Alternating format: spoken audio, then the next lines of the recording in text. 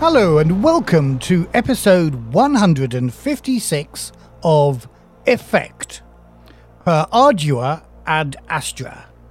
My name's Matthew. And I'm Dave. And as usual, we've got a packed show today. No, Dave. This was the week we were going to say we've got nothing. Oh, it was, wasn't it? This was the week we were just going to spitball. That's a fairly good point. So, we were going to spitball. Now we've ruined it now. Now we've got stuff. You better tell them about the stuff we've got. That's a fair point. I totally forgot that the last episode we did say to our listeners, send us questions, and we would just talk about those. And we've completely failed on that because we actually I don't think anybody sent us questions, so it's you listeners. Well, apart from our old friend Andy Brick, nobody sent us any questions at all. So it's all your fault. And that's the end of the programme. Goodbye. Well, okay. Well, see you later, Matt. I'll carry on and do the show like the good professional that I am. So today we have we've got the keystone of the show is your interview, because I was busy. My interview. Sunning. You were on holiday. Sunning myself in sunny Cheshire, where all in the space of about an hour we had blue sky, the sunshine, we had rain, we had hails, and we had storms. Anyway, interview about a game which is currently on Kickstarter called Chained Stars by our friend of the show, Pat Long from Diesel Shot. And I haven't heard any of that yet, so that'll be great to listen to that. Pat's a great fan of Alien and other Free League stuff, and is loads of fun. So hopefully Chained Stars is going to do really well. But I'll be interested to listen to that interview. But before we get to there, we need to do some of our usual things. We need to thank a couple of new patrons who've joined us in this last couple of weeks. And on the world of gaming, there's a fair bit, again, as usual, to talk about in the world of gaming. And that's probably it for today. And that's going to be. We should get on with it. I guess we've got so much to talk about in the world of gaming that literally we haven't got nothing. Excuse the double negative. No, I'm not going to excuse a double negative. We haven't got nothing. I mean, next you'll be dropping your T's and talking like a Cockney. Oi, oi. No. Moving on. Let's thank you to our new patrons. Now, I did meant to ask Mattia Compan how to say his name. I think that's pretty good, because I did say it once on the Alien stream that we were doing like that, and he came back and said, "Oh, thank you for pronouncing my name right." So cool. So I think that's good. Okay. Well, Mattia, I hope we pronounced your name right. Thank you for joining us, and you've already been quite active on the Discord as well, and it's always a pleasure when a new patron comes in and takes part in the Discord. Gets involved, so thank you very much. Stacey Winters as well, thank you. Welcome, Stacey. I don't think we've seen you on the Discord, but come along. But thank you very much absolutely. for becoming a patron. Yes, thank you. So there are two new patrons. World of gaming. Where do you want to start, Matthew? Well, I guess we should start with the closure of the Ruin of Symbaroum Kickstarter, which seems to have done reasonably well. About £500,000, I reckon. Okay, are you doing that from research, or are you just spitballing? Well, that was research I did a couple of days ago. Well, I say research. I looked at it a couple of days ago. I'm not looking at it right now. Is that what you're asking? Do you want me to call up Kickstarter? Sorry, I'm looking at it right now, because I will. I'm doing it. It's fine. I'm there. So 4 million. This is how professional we are. 4,765,402 krona, which comes down to about 470,000 quid. Cool. Which is so just a tad under the $500,000 mark. Not bad, is it? That's not bad. 4,000. Not bad at all. 4,400 backers nearly. So that's excellent. Actually, I think that's really good. I mean, that is a great sort of beachhead in the world of 5e. Yeah. And hopefully it'll bring in more 5e players to the wonderful world of Symbaroum. So well done, Matthias. Well done, Free League. And well done to everybody who backed it. Yes, yeah. And I think, in a way, more than the money, the important thing for us are those 4,000 backers, because hopefully a good proportion of those, this will be their first experience of Free League quality, and they may well come to other Free League games. Fingers crossed. Yes, absolutely. Fingers crossed. So yeah, well done to everybody on that one. We've got some more Kickstarters to talk about, but shall we talk about the exciting news about something that you've been doing a bit of work on? Yes, this is Firelock's new Year Zero engine game, War Stories, which I've had the pleasure of working on for the last few months, actually, on and off with the game designer, Gabriel Garcia, who is a delight to work with. He's such a good... he's got such a good gaming brain and is a really fun person to work with. It's been a delight. Obviously under Al Aguila, who is one of the bosses of Firelock.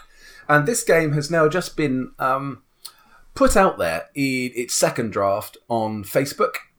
So there's a Facebook page which is now seeking wider fan review and comment on the document. It's not a finished document by any means. This is still quite early on in the development. There's a lot of work to be done in quite a lot of areas, but the core mechanics are there. The core sort of new bits of how the game wants to run a World War II environment are all in there. And it's not going down the road of Twilight 2000. It's using basic Year Zero engine with a few amendments and a few additions to give a different feel. So we didn't want to just take Twilight 2000 and give it a World War II skin, because I think you can do things. Twilight 2000 and the rules for that do things in a certain way for a certain kind of player, and that's great. I think War Stories is intended to be a little bit slicker and a bit sort of mechanics light than the Twilight 2000. I mean, originally it wasn't going to be a Year Zero engine game. It was. There's a little story actually. Al came along when we ran Alenia Bay, the alien scenario that I ran for Essen last year, and he watched it and was so taken by it. Not only did he write the alien scenarios that have gone out on Facebook and won the first Facebook scenario competition, he also... And you also ran that scenario on Victory Condition Games. I did, yeah. That was called Outpost 247. And then Al wrote another one called Dead Sea, which I also ran on VCG as well. And from that, Al basically went, Year Zero might be perfect for these games that we're producing. And they did a bit of a trajectory change and changed both War Stories and the other game that they're working on, which is called Under the Black Sail, which is a pirate-based game, turned them both to the Year Zero engine, which is where I came in. So Al then was keen to get sort of my expertise and opinion on sort of Year Zero games generally and how best to translate these games into Year Zero. And that's basically the consultancy role I've been fulfilling for the last few months, which has been brilliant fun. Absolutely great fun. Gabriel Garcia, he was familiar with Year Zero before, wasn't he, I think? He's played Mutant, yes. He's familiar with Mutant. I don't think he'd played much else. And obviously wasn't so well versed in the range of Year Zero mechanics and options that were out there, but and that's been great. So not only that, I've been able to help out with a few other bits and bobs. There's a few things in there which kind of have got sort of my personality on them a little bit, which is really nice. But Gabe's the game designer, and he makes all the final decisions. I'm just a consultant to give him advice and offer him choices. Really, that's what I've been doing. Saying you can do it this way or you could do it that way, and these are the positives and the negatives of doing that. And then Gabriel makes a choice. But it's been really fun because Gabe has a full-time day job, and we chat on Zoom every now and then. But with the time differences, he's always sat in his car outside. 'Cause he's a teacher. So in a free lesson, he sits in the car chatting to me whilst I'm sat here at home in my office. But he's such a great guy and is putting so much energy and imagination and creativity into this.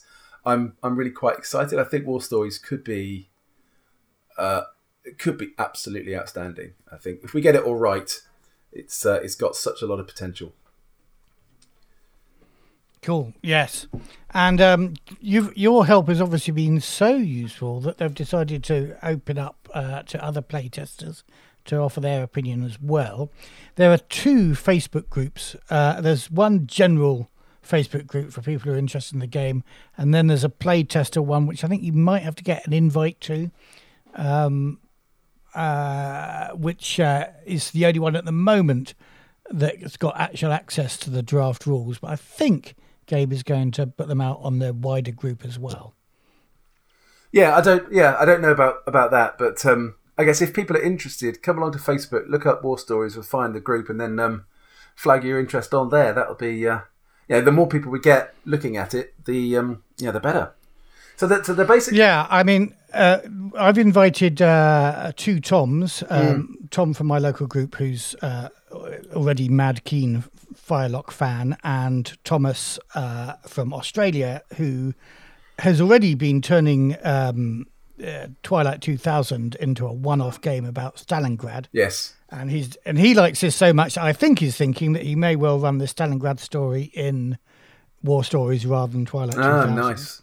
Nice. So I was kind of hoping that War Stories would give an alternative mechanic for those who didn't want to go down the full bore route of Twilight 2000. And the initial, we had a conversation very early on when I got involved. I think the initial feeling was that the Twilight 2000 rules would be the ones to use. And we got confirmation from Thomas at Free League that it was okay to do that under the OGL, as long as you followed the rules about text branding and the like. Yeah, and all the rest of it. But I was quite strongly of a mind that we should do something different. We had quite a good conversation about that, and in the end, Gabriel decided, yes, we should go with basic Year Zero engine mechanics, and we could make everything we want for the game out of those. And I think there's some really nice ideas around suppression, which should be really, really, really quite simple.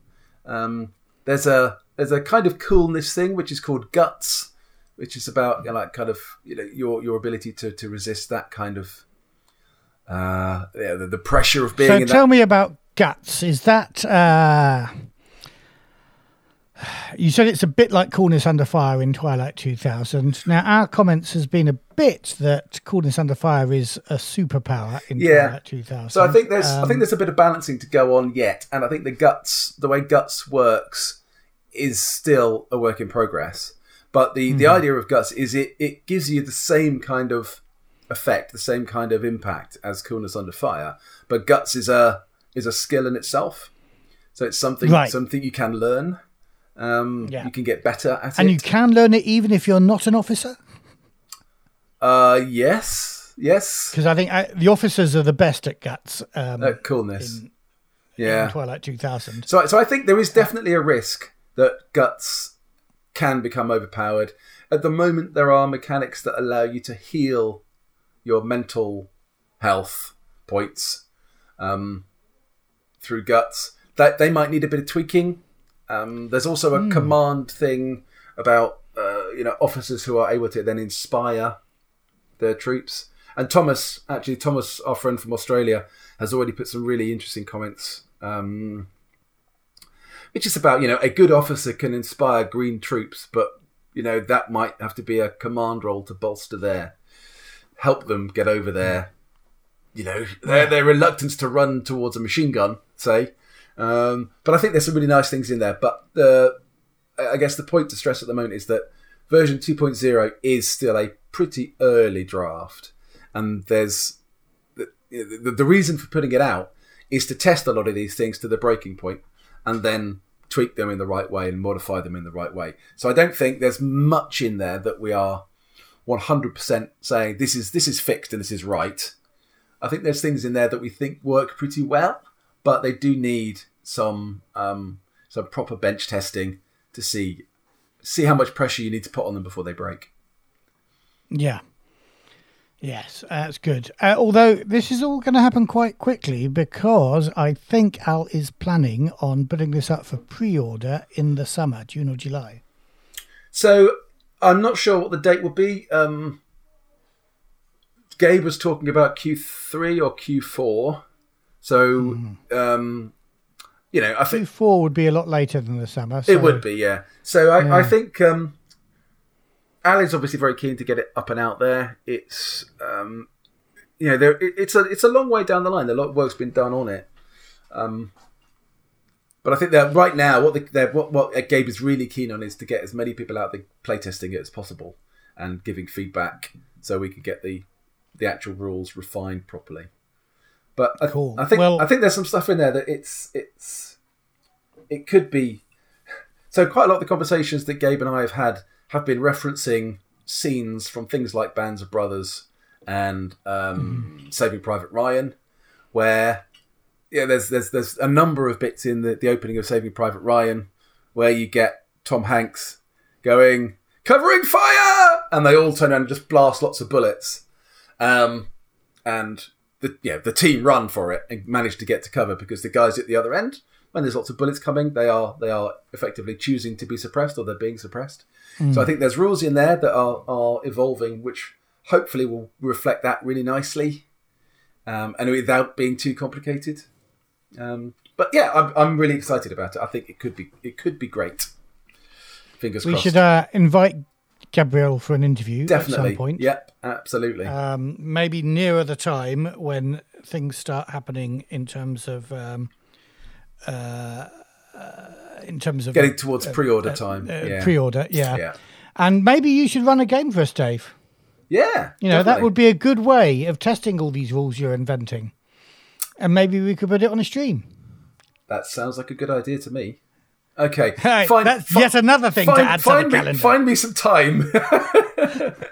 Did we not invent that extra day for all this sort of stuff to happen? We did, but it didn't really work, did it? Yeah. One question, though, I still have to ask about this. Is there a life path character generation system? There is. Yes. And if there is, does it end with you make a dice roll on the beaches at Normandy to see whether you just get shot in the head and have to roll a new one? Not at the moment, but I'll mention it to Gabe if you like. No, because I thought that could be a unique selling point. Everybody raves about how once upon a time in Traveller you could die in character creation. I thought this might be the time to do it. Or, and this is actually a conversation I was having with Tom.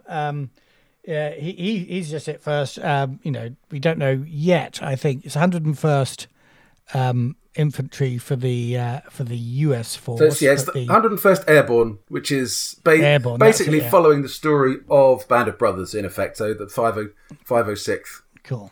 So is it the unit, the British unit, that will be an alternative? Has that been decided on yet? I don't know for sure. It's another paratroop regiment. Yeah. So we were wondering whether it could be one of the Gliderborn. Yeah. And the last thing is you roll your dice. Sorry, your glider crashed. Roll up a new one. But yeah, then the entire team is dead. So everybody has to roll up a new character.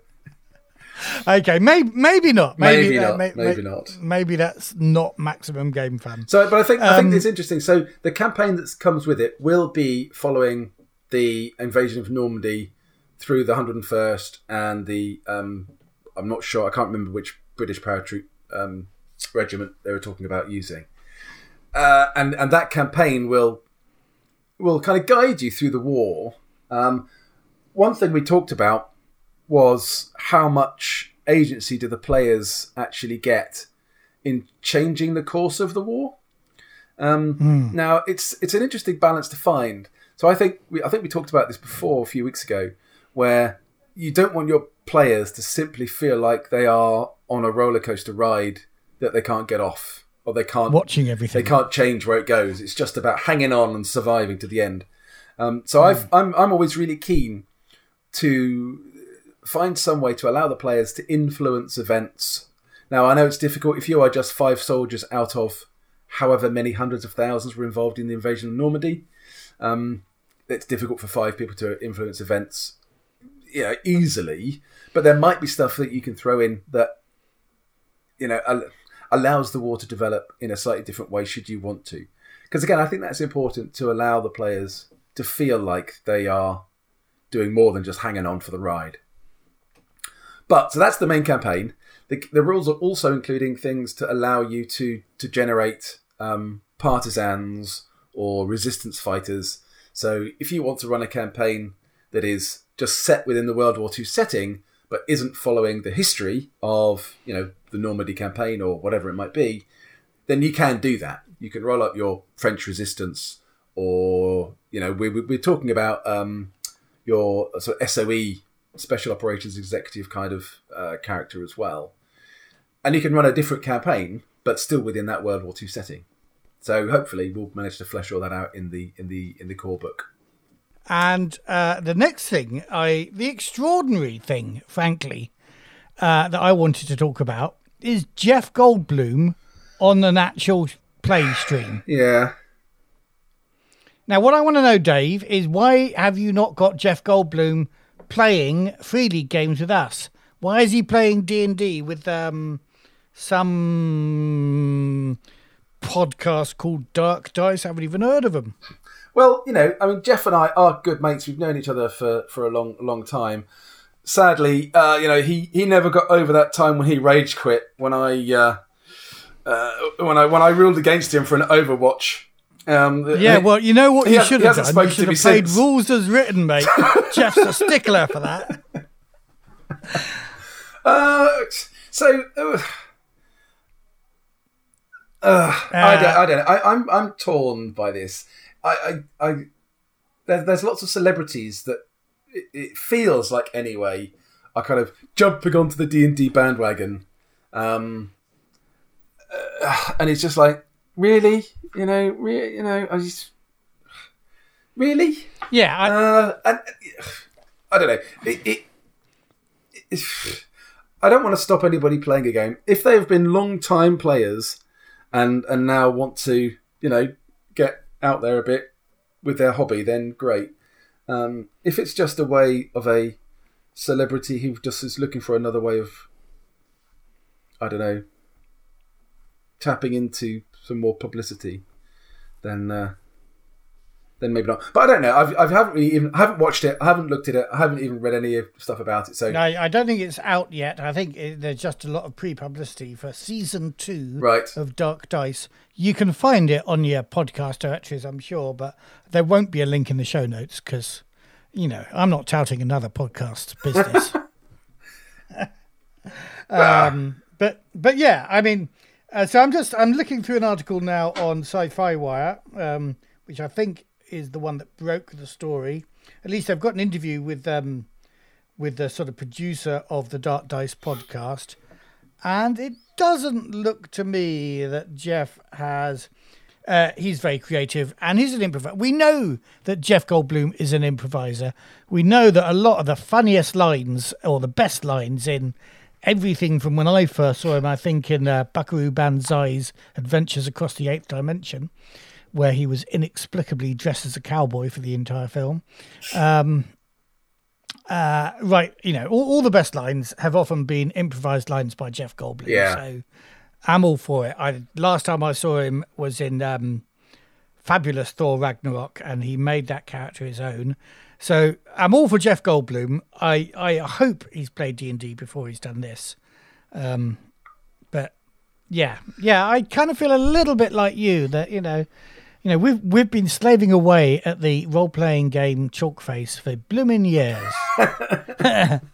And then these celebrities come in and grabbing all the glory. I don't know. But then he is Jeff Goldblum, and people all around the world have heard of him and seen his work. I feel a lot more people than I ever thought when we started this podcast listen to us and have heard our work. But still, it's not really scratching the surface of Jeff's reach, is it now? No, it is not. Not really. Anyway, good luck to him. I think good luck. Absolutely. Whatever my feelings are personally, I hope everybody has fun at that table, and the audience do. I think it would be quite fun to have him one-shotted in the first 10 minutes by something. But you know what? I think that's not going to happen. It seems unlikely, doesn't it? I guess is that the thing though? So now Jeff and his character are now plot secure. There's no way they're going to kill Jeff Goldblum's character in that campaign, now are they? Because he might just leave. They're going to want to keep him involved for as long as possible. He might just go, oh, bloody hell, I'm off. Yes. And never play with him again. Or he may have said, look, I'm here for 8 episodes. True. In which case, there'll be a spectacular death in the 8th episode. A spectacular and heroic death, yeah. Yeah, but like I say, good luck to them. I hope it goes well. I hope Jeff enjoys it. And I hope if anybody is listening to this who gets to put a comment in, say, try a free league game, Jeff. Come along and try Alien the Colony or Versen in Japan with us. Yeah, what we need is for Freely to get the license to Independence Day, and then we can get him back to Reprise as well. Okay, I don't think I want to play in Independence Day. I like the film well enough, but I don't think I want to play in that world. Moving on, shall we talk about Kickstarters? Go on then. So just a couple of other Kickstarters. Now, I'm on a Kickstarter moratorium because I haven't got a job, and now I'm saving up for a guitar and stuff like that. So no Kickstarters for me, but 2 that have sparked my interest are Starforged. Thank you for reminding me. And Court of Blades. Starforged is from the creator of Iron Sworn and soon to be the creator of the solo version of The One Ring that was a stretch goal in the incredibly successful The One Ring Kickstarter. Indeed. And it's a science fiction solo game. Now, I haven't got much more to say about that because I don't think we're interested in solo games, you and I, are we? I'm not. No, I guess for me, role-playing is a collaborative experience. And I know some people love it, and I guess for some people who are unfortunate enough to, struggle to find a group, then great, it's a wonderful way in. But personally, for me, it's not something that I've really felt the interest to get heavily involved with. So I just want to be clear here, Dave. Did you just call that chunk of our audience who struggled to find a group a bunch of lonely saddos? No, I didn't. Good. And why would you think I did? Hello. I don't know. It's just the words that came into my mind. Well, I'm sure you thought them first. That says more about you than it does about me, mate. Frankly. Now we've all had times in our gaming lives where we haven't had a group to game with. And it's not nice. No. So in those fallow periods, then if some people want to go to the solo games and get their gaming kick out of that, then great, absolutely. It's just not for me. And it's not easy getting a new group. It's hard work. And I've recounted before about how I got the little gaming group going here every week before lockdown screwed us all up. And that wasn't easy. That took quite a lot of effort. And now we ended up with about 12 people in our little group, which is actually too many. But interestingly enough, I haven't got around to sorting out when we can get back into the pub to start playing again. But we had somebody on the Facebook group going, "Oh, what's happening with the role-playing group on Wednesdays?" So it's good. People are keen, are still interested. Yeah. Which is good, which is great. And the other one, Court of Blades, the of Blades bit might make you think that it's a derivative of Band of Blades. And indeed, you'd be right. It is the Blades in the Dark system, but in the sort of courtly intrigue of I think a fantasy city, but kind of like Florence or Venice or something in the 17th or 18th centuries. Sort of Machiavellian period. Well, Machiavelli's a little bit earlier. Yeah, didn't you do a history degree? But yeah, I think flashing blades and pirates and assassins and people in masks, that sort of thing. Renaissance. Okay. Maybe. That's as far as I'm going to go. Yeah, I haven't looked at that. I don't know anything about it. I like Blades in the Dark. I'm not sure I really like it, actually, having thought about it a little bit over the time. But I don't really know what else to say about it right now. Well, let's not say anything about it, because, of course, the final Kickstarter that we want to talk about, and we'll talk about for some time, is Changed Star. Yes, indeed. Which we've got an interview about, and we've got it about now. So it's another time for another episode of Players in the Hammam, and the player in the Hammam we've got today is Patrice Long, Pat Long, Spider Long. What's your Twitter handle? Because, of course, we first met on Twitter, Pat. Yes, my Twitter handle is Spider Queen Long, long_spider if you want to search Google. That's brilliant. We'll put a link in the show notes if people want to follow you on Twitter. And I remember I first came across you on Twitter really when you were talking a lot about the Alien role-playing game, which kind of the reason why we're here. But we always ask everybody as the first question when they join us in the Hammam, tell us about your life in gaming. Well, gaming has played a very significant part of my life. I'm embarrassed to say that a lot of the first stuff that I did was not in the kind of the indie stuff. I'm kind of a bit of a. Can we curse on this channel? We can curse on this channel. Yeah, bit of a basic bitch. My introduction to role playing games was D&D, and I spent my entire childhood getting off of school and riding my bike to Borders back when that was a thing, and just chilling in the cafe with a coffee and a D&D book. Of course, I didn't buy the D&D book. I put it back on the shelf when I was finished. But, I had fun using the Borders as basically a library to pursue my my fantasy ideations. And, I really, really fell in love with reading through the books. And I wanted to play the games. I had a couple on and off games that I played throughout my childhood, including with my brother, who was a huge part of my life. Before he passed away about 4 years ago. He's still a huge part of my life. And we would make up stories to tell. And when I went off to college, I kind of found out that there was other role-playing games than D&D, which was wow, mind equals blown.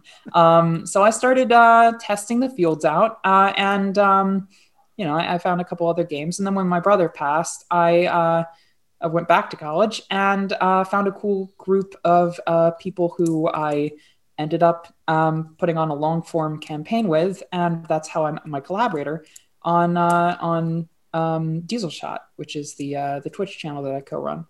And we played a whole bunch of different games together, and eventually through our Twitch channel, we started putting on a whole bunch of shows. And that's actually when I found out about Alien RPG, which had just come out the year before. Actually, no, it was the same year, sorry. And it was just kind of earlier in the year, and I didn't really cue into it until summer. But Alien was also a huge part of my childhood. I was absolutely obsessed with the series growing up. Ripley, honest to God, my fucking idol. I love the hell out of Alien. And I absolutely fell in love with the system. It was so intuitive, quick to learn, quick to play, had so many fun elements. It really fit the genre perfectly. The stress system was absolutely to a T the experience of a person in the cinematic universe of Alien RPG, of the Alien franchise. So I was just absolutely enamored with the game, so much so that because of me, we kind of ended up putting on what we called Alien Summer, which was we were playing Alien RPG on Diesel Shot 3 days a week, pretty much. So a lot of that was me just digging into the cinematic universe that I loved so much. So we'll return to Alien in a moment, but tell us about Diesel Shot. What other systems have you run on Diesel Shot? What other things should people look out for apart from Alien? Oh, yeah. So right now we're doing a lot of Change Stars, unsurprisingly. Right. But on Diesel Shot, we've done all sorts of things. We've done some Mothership, some... actually, wow, I'm blanking on it. We've done Mothership. We've done our own kind of in-house D100 game, Acro Diesel Age, which we've done with like a Fallout spinoff as well. And we just kind of, we try the field. We do a lot of indie games. Basically anything that one of our members is like really interested in playing, we put on a show of that. Stars Without Numbers, all sorts of indie games. I'm sensing quite a lot of science fiction as opposed to swords and sorcery, am I? That's mostly my influence. I'm a huge sci-fi nut. I absolutely adore sci-fi. It is my bread and butter, more so than fantasy. And when we do fantasy, I tend to prefer like interesting and non-earthy environments like the Underdark in Dungeons and Dragons and stuff like that. But we do a lot of sci-fi on the channel because I'm a fucking nerd and I love sci-fi. Right. So we'll put links to Diesel Shot as well as your Twitter in the show notes. And people can find that as well. Right. And we've talked quite a lot about Alien. And you've already kind of said the answers to all my next questions, like, what is it about Alien you like? Sorry. So that's fine. That's fine. And you're right. I think one of the successes of Alien is that it managed to capture, using the Year Zero system, just a few tweaks to it that made it feel very of the universe. Absolutely. And we could talk outside the show about whether that means it works for campaigns. We're running a campaign at the moment, and we're kind of banging it into shape to make sure it can run a campaign. But there are some challenges there. We actually on Diesel Shot had the same kind of experience. We loved playing one shots, and a lot of our stuff was one shot form. But one of the common, I don't want to say complaints because it's really hard to complain about how amazing Alien RPG is. But one of our common a common thing that was brought up is that, it works really, really well for one shots and three shots. But, once you start to try and advance your character, then you have some struggling points because you kind of run out of content. I'm kind of hoping that when the damn PDF drops in my inbox, that the Colonial Marines campaign guide will have some answers for me. Yeah, I'm not entirely sure they will, having play tested that, but we'll wait and see. I'll ixnay on the talking about that then. I only played. So Dave did quite a lot of the play testing, and I joined in only a couple of times. But it feels a lot like a whole series of Aliens films, as opposed to necessarily a campaign. But we'll see. So you loved Alien. There were limitations to Alien. Mm-hmm. And in fact, I think one of the things that I first spotted when we were sort of orbiting around each other on Twitter was you saying something like, I wonder if we could use this Alien system, but to do something with more where you can be not xenomorph aliens, but, all the sorts of weird fantasy aliens, not fantasy aliens, that's the wrong word, sci-fi aliens that you see in the genre. And that has become what you're really here to talk about, which is your Kickstarter that's happening at the moment, and that is Change Stars. Yeah, I mean, so you're right on the money. Change Stars kind of started. Actually, truth be told, Change Stars started because I wanted to play Alien RPG, but my table that I was trying to experiment with it before putting it on air on our Diesel Shot channel didn't actually want to play Alien RPG because they weren't fans of the show like I was, which I mean, like, heartbroken, but like, no. The idea was that I wanted to get a handle on the system so that I wouldn't look like a total fool when I ran it on our show. So I wanted to experiment with it. And the way I managed to convince my table to do this was I'm going to come up with my own unique sci-fi world and use the system. and we'll just work from that.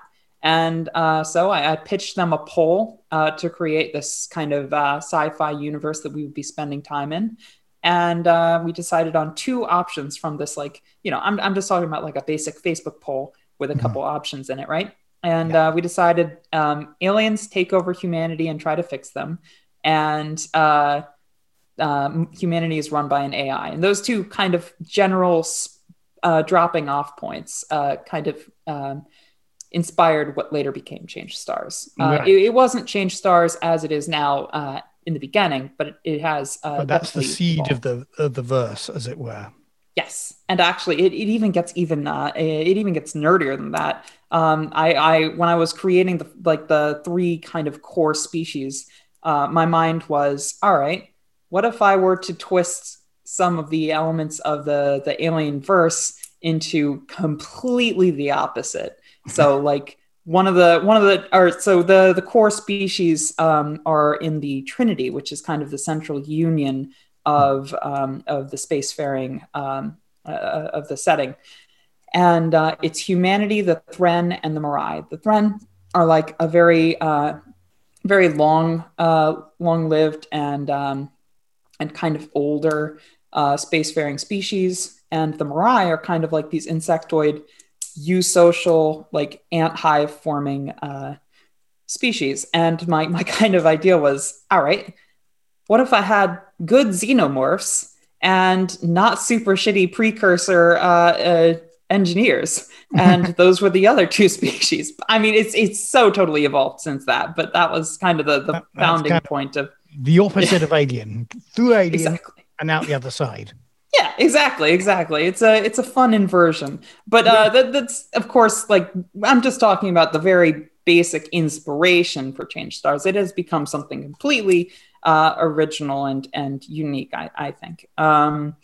Just coming back to that poll, I looking at the Kickstarter site, which we ought to say, because I just tried looking for it again today, and we ought to say it's Change Stars, all one word, when you're searching for it on Kickstarter. We'll put it in the show notes as well, though there'll be a link in the show notes. But yes, I was a bit frustrated this afternoon because I couldn't find it.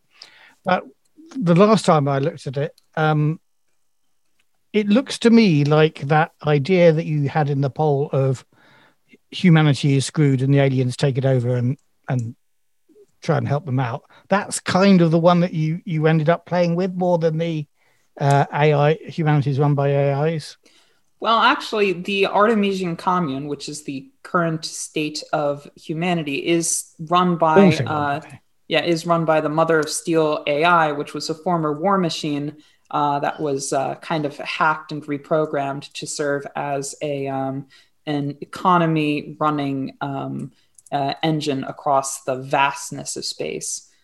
Because it was already kind of cued in to the systems in place in all of the human settlements when humanity was like this evil militaristic empire. And so they just kind of made some common sense switches, and it became the director of the human kind of state at the moment. So it's a little bit of both. Bit of both. Okay. Yeah. And so, you've got this... the other thing that it reminded me of, and story-wise, probably not at all, and as you say, it's an original verse, so... but aesthetically, it looked to me a bit like Farscape, Babylon 5 sort of thing. With that, how would you respond to that? Interesting. Yeah. So I've watched Farscape. I've read a lot about Babylon 5, but I unfortunately have not actually had the opportunity to watch it. No, I think there's a lot to be said about Change Stars falling into that kind of diplomacy-minded genre of sci-fi, where you have different species trying to interact and cooperate and work together. And there is definitely a lot of that at play in Change Stars. However, I think that is more the meta plot than the day-to-day gaming experience, I would think, because Change Stars is also very much grounded in the kind of industrialist working class sci-fi genre with the twist that it's not a corporate dystopia like an Alien, but rather a kind of at times failing, but trying to be helpful and safe sort of state-run society. So you're not going to find corporate jack-offs telling you to go bring back a parasitoid from an abandoned moon, and your AI or your on-ship AI is also working with a synth who's gonna, screw you over. That's not going to be a super common plot in Change Stars. But so in that you way, will it's nothing at all like Alien. I know, right?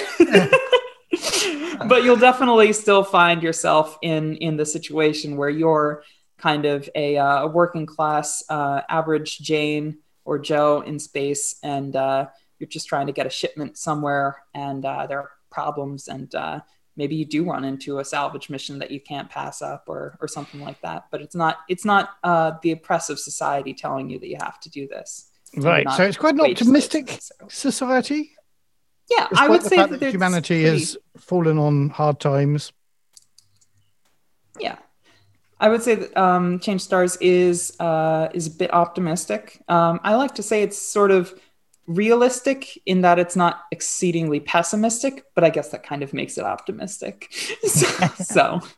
And it says on the Kickstarter, but we were talking about it before we started recording. It's a feminist science fiction. Now, yes. when I hear those words, I do think of Ripley in Alien, and of course Sarah Connor in Terminator. But is that what you mean when you say feminist, or is there more that I'm missing here? So yes and no. Ursula Le Guin, damn it, I can't even remember the name of the novel that my sister gave me when I was about 12 and said, this is proper feminist science fiction. The Dispossessed, is it? I can't think what it's called. Interesting. Anyway, it went right over my head because I was a 12-year-old boy. So, yeah, it's probably more like that. So by feminist sci-fi, I don't mean to. So my idols growing up were definitely like the Sarah Connors and Ripley sort of characters. But feminist sci-fi kind of refers to the genre of. It kind of started maybe kind of more towards the 70s, where with like Ursula Le Guin and some of her peers, and Hand of Darkness, and other books of that sort of in that general trend, all fall into this feminist sci-fi genre, which is kind of a genre born out of a desire to explore societies in which patriarchal heteronormativity is not assumed to be the default norm.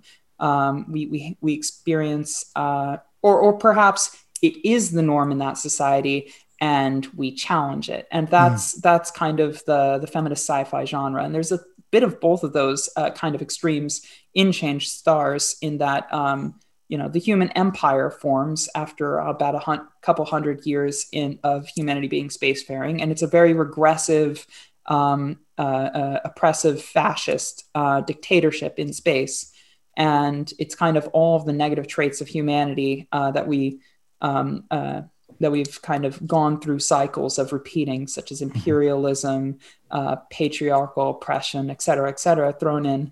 And then we contrast that to the current society, which was in part assisted in forming by the formerly matriarchal turned egalitarian Thren and the genderless Mirai. And we explore kind of in Change Stars to a degree the cultural effects of coming from a society that is not patriarchal. I don't posit that being matriarchal is good. I'm not going that far, but I do kind of I hope that people who are playing Change Stars enjoy exploring kind of the different gendered norms from the different societies, and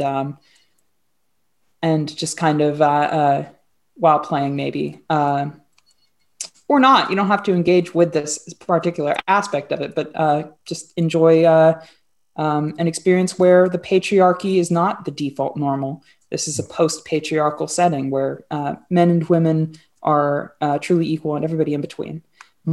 So that's kind of the gist of why it's a feminist sci-fi, in my opinion. Cool. And you also say it's queer sci-fi as yes.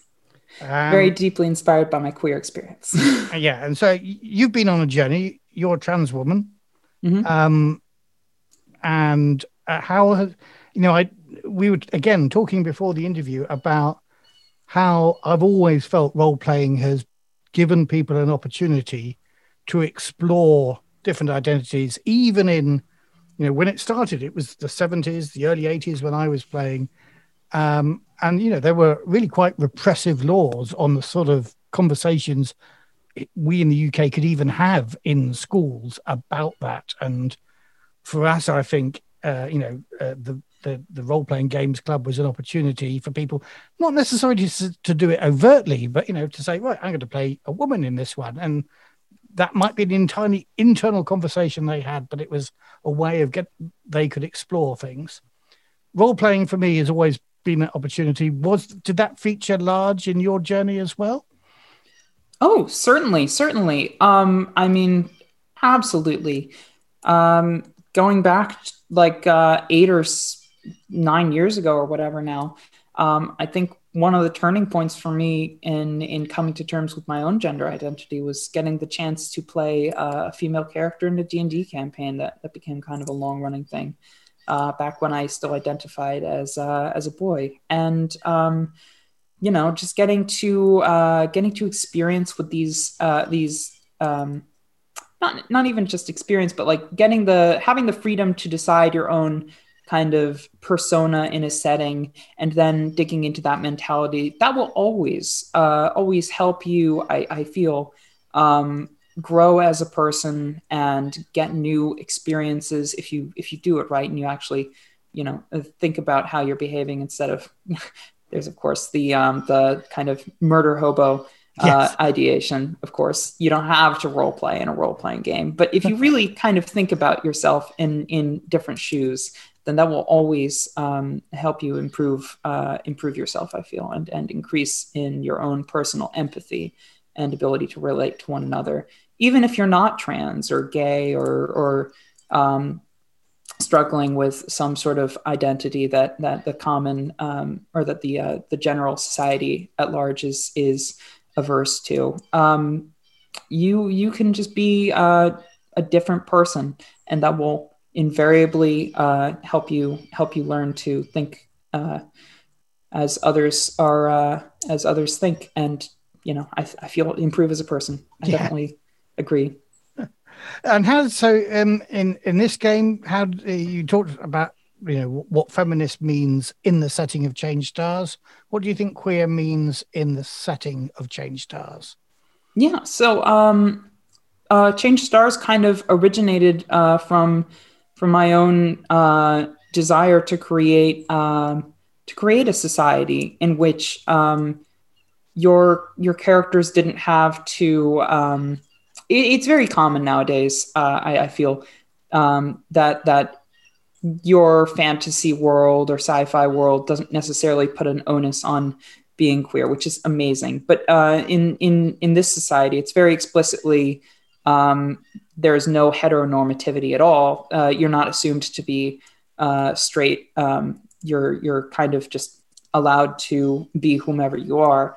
And it's supposed to be a world in which you can kind of play the character that you want. You don't have to worry about any sort of, homophobia or transphobia. And there's a lot of other elements that go into play to show that being who you are is absolutely normal. And it's a very diverse world with diverse experiences and diverse cultural upbringings. But by and large, the society that you'd probably be interacting with is going to be 100% on board with however you are,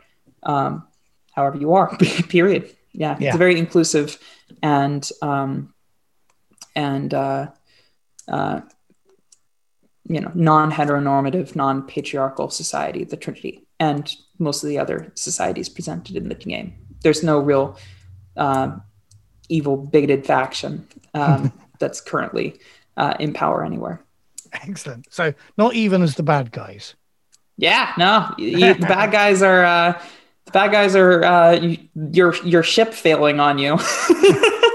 and a whole bunch of other things. Now we should talk about mechanics as well, because you started this by saying this started as you wanting to play Alien, but your home table not being into the franchise, so you made another setting for the system.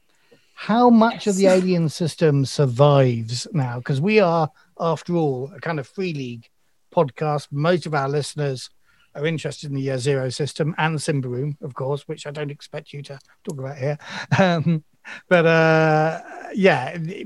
Would people recognize it when they sit down to play Change Stars? Yes, and they have, but it is not the same system. So we did start playing this as an Alien RPG, but by the time we decided to create or to publish the setting, we decided that we really needed another system to go along with it. So we kind of we wanted to capture a similar but not identical gameplay to Alien RPG, which of course was our founding element. But we also have played a whole bunch of other games on our channel. We've played Stars Without Numbers, Mothership, and all of those have a little bit of input as well. For instance, we actually measure how many squares you move, which is not the case in almost any. Yeah, I know. It's all about zones where I live, mate. It's all about zones. No, but in Change Stars, we have like a kind of a different scale where it's like you can either interact with the 1 meter square or the kind of larger ship map. Depending on what sort of experience you're involved in the gameplay. And can I just interrupt there? Because, of course, that's something I remember seeing from you in Twitter when I first noticed you in Twitter. You're very into the tiles for the online virtual tabletops and things like that. You do quite a sideline in producing those. Yeah. So I make my own pixel art tile assets for use with Roll20, and I absolutely love mapping and creating worlds.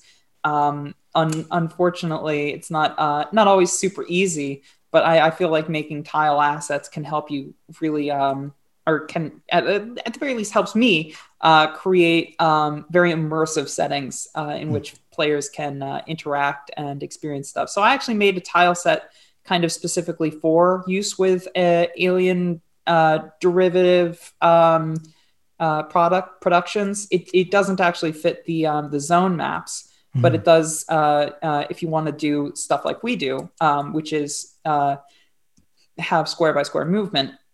It can help you create a world. The one that's specifically Alien RPG related is, or not Alien RPG related. It's not actually tied to Alien at all. It's industrial. But it's like industrial sci-fi, and you get some fun alien-y, spaceship-y stuff too. And it's called Megacorps Marines and Monsters. Brilliant. And so that's and people one can of the buy that from Roll20. How do people access it? Drive-through RPG. Cool. And again, this will be a trend with me. It's all one word. Megacorps, Marines, and Monsters. Tell you what, put a link for that. We'll put that link in our show notes if you send that to me as well. Sure, so many products we're shilling for you here. Yeah, I know. I'm like, oh wow, I'm getting flustered. But okay, so but the system scale and things like that. That's one of the big differences from Alien. Yeah, that's one big difference. Still using pools of D6s? Yes. And those pools are still vaguely, different stats, different skills, but it's still stat plus skill? Yes, it is still stat plus skill. And 1/6 succeeds? Yep, and ones are failures. So it is very much familiar to those who have played the games.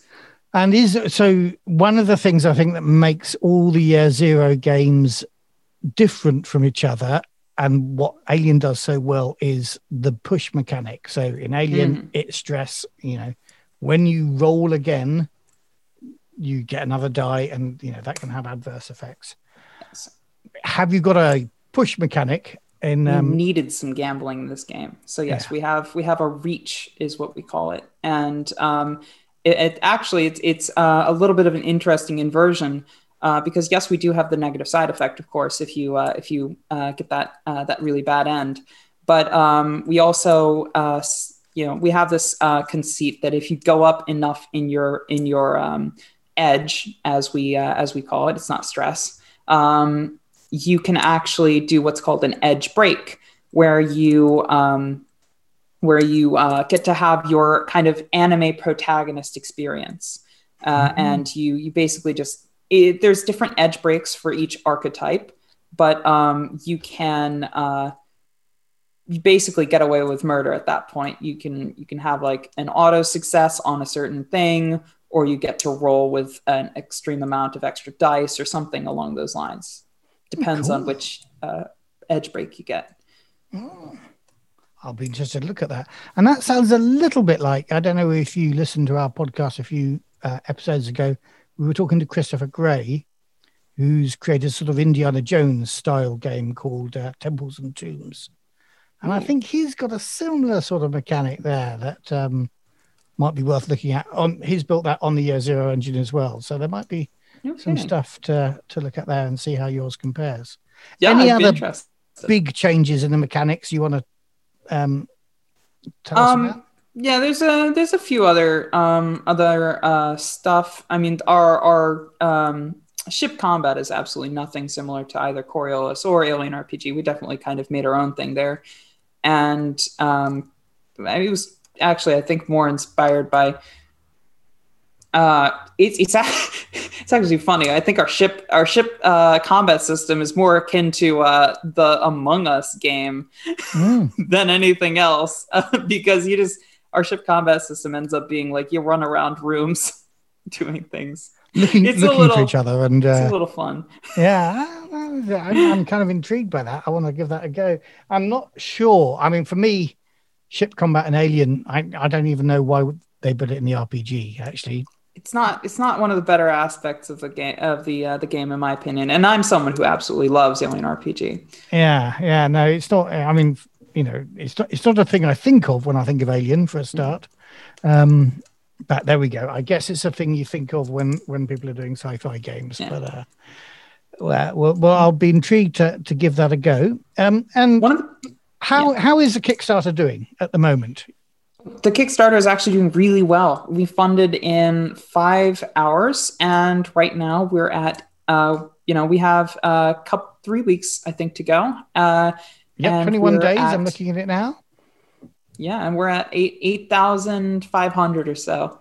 $8,549 of your £5,000 total, $5 total. So stretch goals. What sort of stretch goals have you attained, and what are you hoping for? Yeah, so our stretch goals are right now all about expanding the book. And one thing that we're really interested in doing is creating a rich, immersive world. And each stretch goal that we have on the table at the moment is devoted to expanding on the lore of the kind of various species that you get to play. Because I think one of the biggest changes, kind of just in tone from Alien, is that you can play different alien species, from the kind of empathetic and socially complex Thren to the near hive-minded Mirai, who speak in pheromones, and the humans, of course, who are the I think one of the bigger changes that we made, aside from like adding and subtracting things from the Year Zero, is that you get to play in other species, and humans are kind of the bulldogs of space, very hard to kill. One of their key traits is pest, meaning they kind of like get to come back up from a knockdown like an orc in D&D.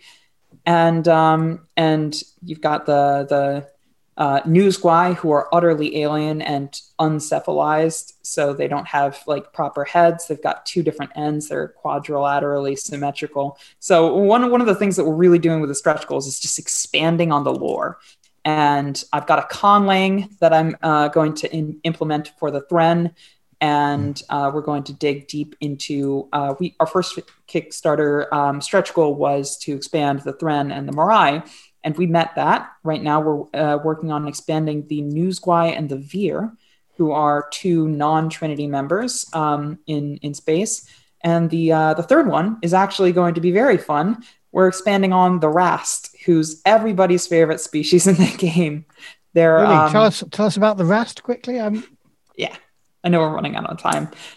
They're otter people, basically, with antennae for detecting echolocation, which they used on their homeworld, which was filled with very dangerous predators. And they form a very familiar type of dystopian capitalism in their moving home ships.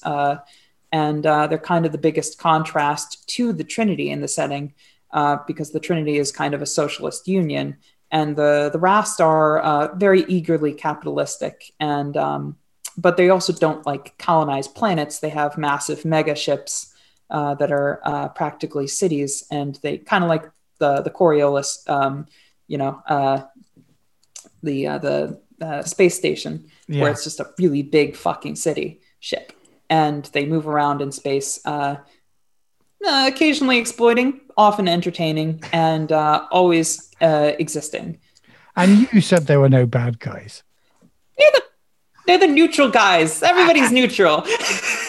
but maybe. Brilliant. So we're looking at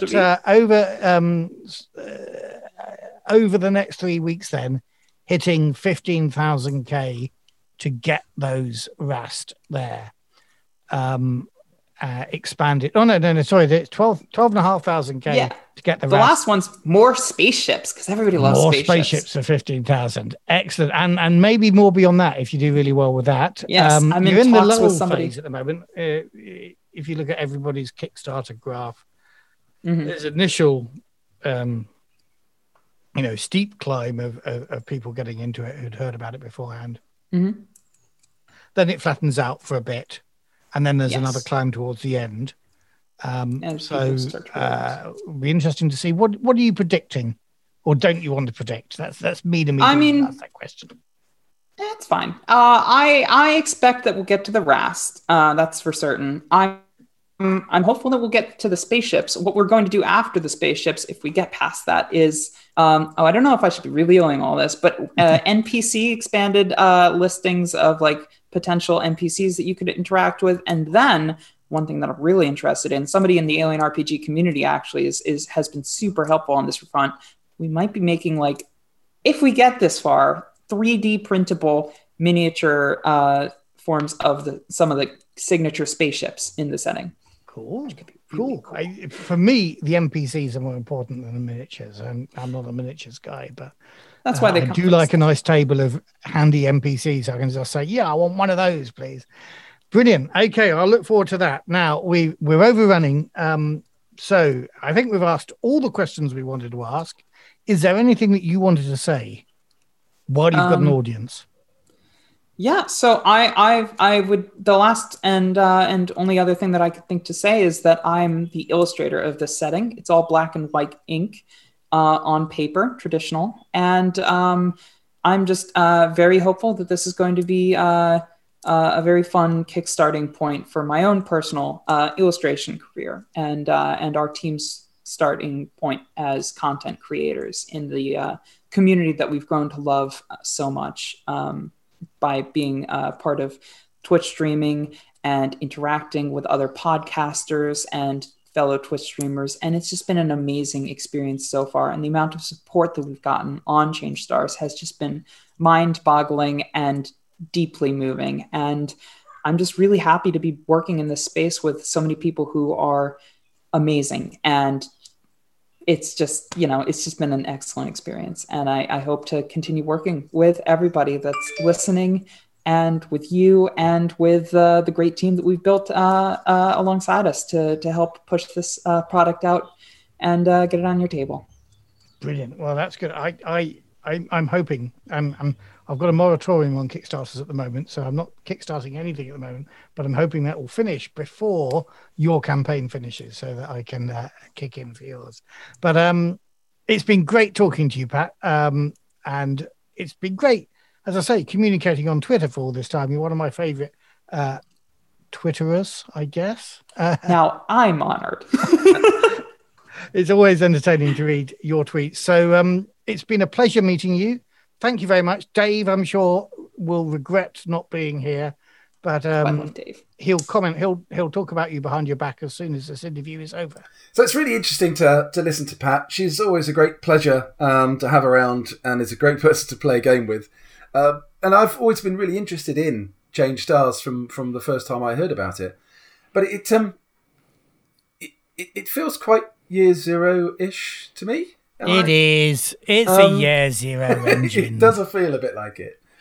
I mean, it didn't, she says she's made quite a lot of changes, or they have made quite a lot of changes, her and her partner in Diesel Shot. But I think at its heart, it's year zero. Sixes are still successes. I think they toyed with other dice, but they came back to sixes. It is year zero. Yeah. Which is why we get it on the programme. So, that's a bonus. If it wasn't year zero, we wouldn't have interviewed her. No, that's true. Yeah, maybe not. But it does sound interesting. And it's, there are some things in there that, I'm really interested in. So I'm quite keen to do a science fiction game. I've got some stuff working in progress. It's not going to be a game that will be look or feel like Changed Stars, although I am going to do it. You mean it's not going to be a queer feminist vision of the future? No. Well, but there's nothing wrong with that. There's nothing wrong with that, no. But I'm disappointed, in fact, because this is obviously progression. This is an optimist. What I like about it is it's an optimistic game. Yes. Yeah. Rather than a pessimistic game. Yeah, absolutely. I think I hope.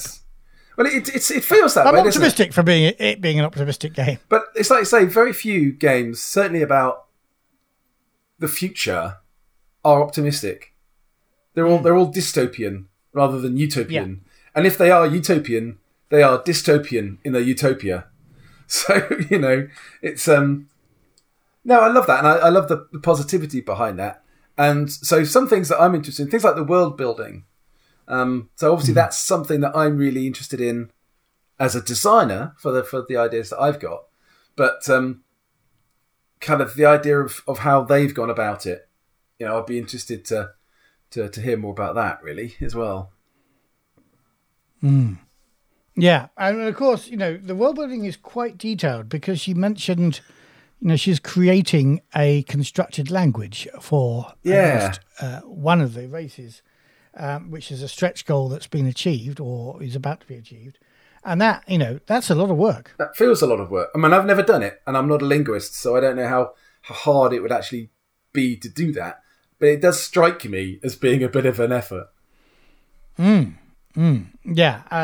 And I then wonder what the playability of that is. But that's not to... I guess the interesting thing, I mean, it is interesting because the language issue in games is in science fiction games is one that is never really dealt with. So in Star Trek, universal translator, everything's fine. In this one, Pat's looking at the actually creating a language for one of the player. Is that for the playable race?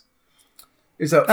Yes, I think all the races are playable. Yeah. We've got and I think, Pat, correct me if I'm wrong, because I'm doing this from memory now from what you said. I think it's the Thren who are the most human. No. So there's humans, there's Thren that kind of look a bit like, if you like, Star Trek alien race in that, they're a human with some bumps on. Yeah. Horns, I think. And then there's the insectoid race, and I think their language is pheromonal. So So and if Pat's going to create a con language for them, then good on her.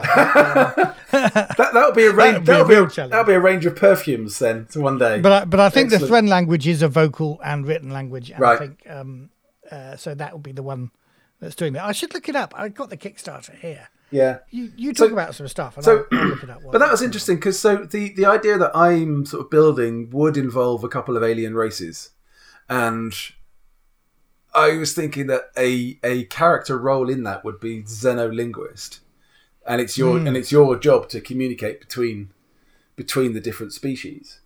But I never thought for a moment I would go as far as trying to create a language. But so I was thinking, I mean, maybe what would be useful out of this for a player would be a bit like they had in the back of the was it the Serenity? I think the Serenity role-playing game, where you had you had 2 or 3 pages of Chinese phrases that you could then throw into the game for a bit of colour.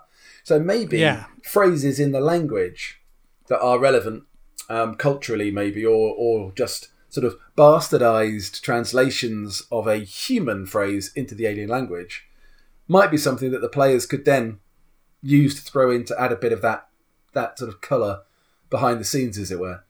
But how you'd make an actual language work, it's a fascinating idea. But like so, I think in gaming terms, it might be a bit of a challenge to make that really relevant to the players. Yeah. No, there's not much detail in the Kickstarter page about the language that she's developing, but what it suggests to me is then there's an incredibly detailed backstory in this. Yeah. And I like detailed backstories. Not everybody likes to go with the published setting, but actually I think the setting is what it's all about. For me, in terms of actually selling games. Yeah, and it's looking nice. I mean, Pat's done a lot of the artwork herself, if not all of the artwork herself. And some of the artwork is really nice. And she's a very good artist.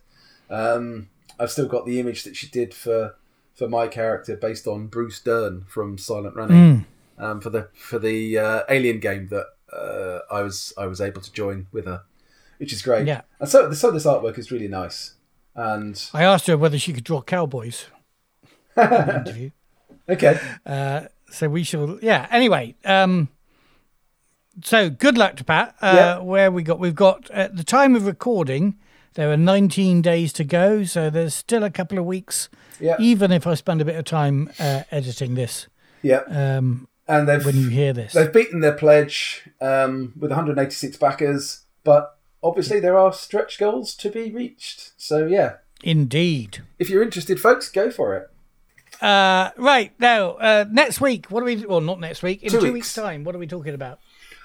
No, I have an idea for what we're talking about, and I think we have homework to give one another, don't we? We do, but we've also got a special. I have been shamed on Twitter. Again, I've been shamed by one of our fans on Twitter, and I feel we should address that. Did they get access to those photographs again then? So this is David Taylor, who's been quite a fan of us, and on Twitter we were talking about podcasts that slag off other games and how we don't like it. But then he said, I started listening to you because I wanted more information on Coriolis and Mutant Year Zero. Brackets, we need more of this. So we haven't talked about Mutant Year Zero for years.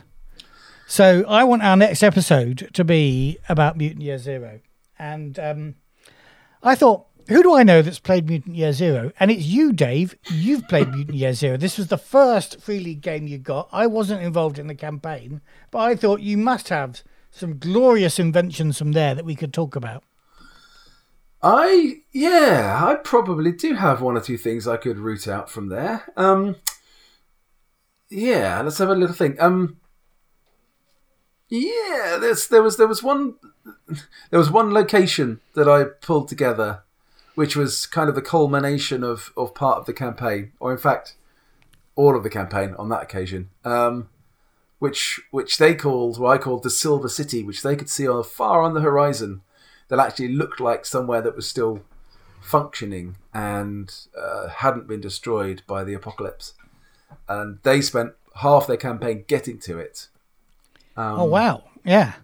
So I can talk about the Silver City. Tell us about the Silver City. Okay, I will take that. I homework.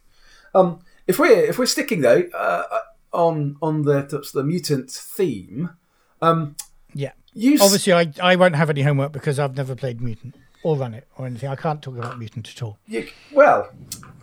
I would beg to differ actually. So you've often talked about wanting to be involved with or run a GenLab Alpha campaign. A GenLab Alpha was the second of the books from that universe to come out after Mutant Year Zero.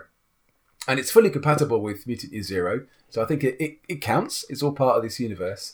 So I think you should take a look at GenLab Alpha, give us a little bit of a rundown of the background and the history for those people who don't know anything about it, and maybe have a think about how you might roll some of that into a campaign. What sort of campaign ideas it might bring. You're making me do a book report, sir. No, not really. Not really. No, okay, I will take that on because you're right. It is an ambition I have stated in the past. I do have it on PDF. I missed out on hardback of that. I think the hardback's now back in stock, so it might be a good time to talk about it. Good. Yeah, it's a lovely book. And, I've got it in hardback. I got it from the Kickstart. It's really nice. I've never had the chance to play it. So let me read about that, and I do a piece on how I might start or create a GenLab Alpha campaign. Excellent. I'll take that on board. That's good. Particularly, if there are listeners who don't know too much about GenLab Alpha, they might be, what's this thing all about? So actually giving a bit of a hint around where this book places is placed within the mutant universe would work really nicely.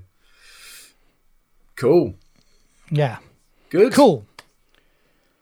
Well, I think... although I did see our friend, talking of GenLab Alpha, I noticed that our friend Doug from VGC Gaming is doing, I don't know whether it's a campaign or a one-off, but it's obviously a GenLab Alpha event. Wasn't it? And it's titled... Wasn't it yesterday? Die, Meat Eaters, Die. So that is one of the printed campaign books, scenario books. Oh, is it? Yes. Unless he's just taken the name for his own scenario, but Die, Meat Eaters, Die is one of the published scenario books. Yeah. Oh, I see. All right. Well, I've got so much to learn about GenLab Alpha. You have. So let's end this podcast now so you can start your homework straight away.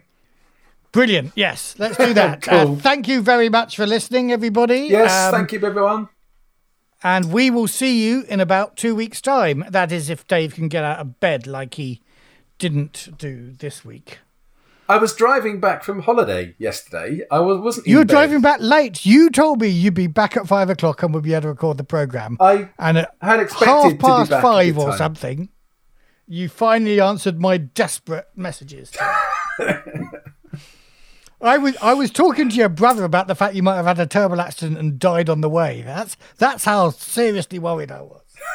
Were you worried about me, or were you worried that there'd just be no one to record the podcast with? No. I had got a plan. I was going to do I was going to record it myself and go, and Dave, what do we got? And then there'd be silence. And then I was going to say, he's got nothing. You're going to say what? Sadly, Dave died yesterday in a horrible car accident. Well, no, the only reason I didn't record the podcast on my own is I thought, well, if you have died in a horrible accident, then that would feel really dreadful. It would feel quite shitty, wouldn't it? Yes. Yeah. So, thanks, mate. So anyway, you're alive. Thank God for that. But you obviously overslept yesterday morning and obviously started out late and obviously didn't get home in time.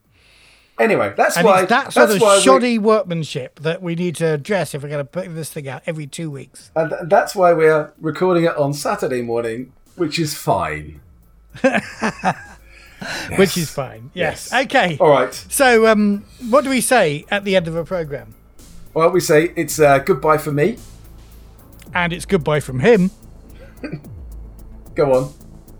And may the icons bless your adventures.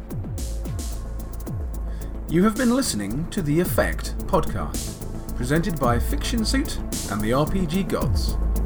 Music, Stars on a Black Sea, used with permission of Free League Publishing.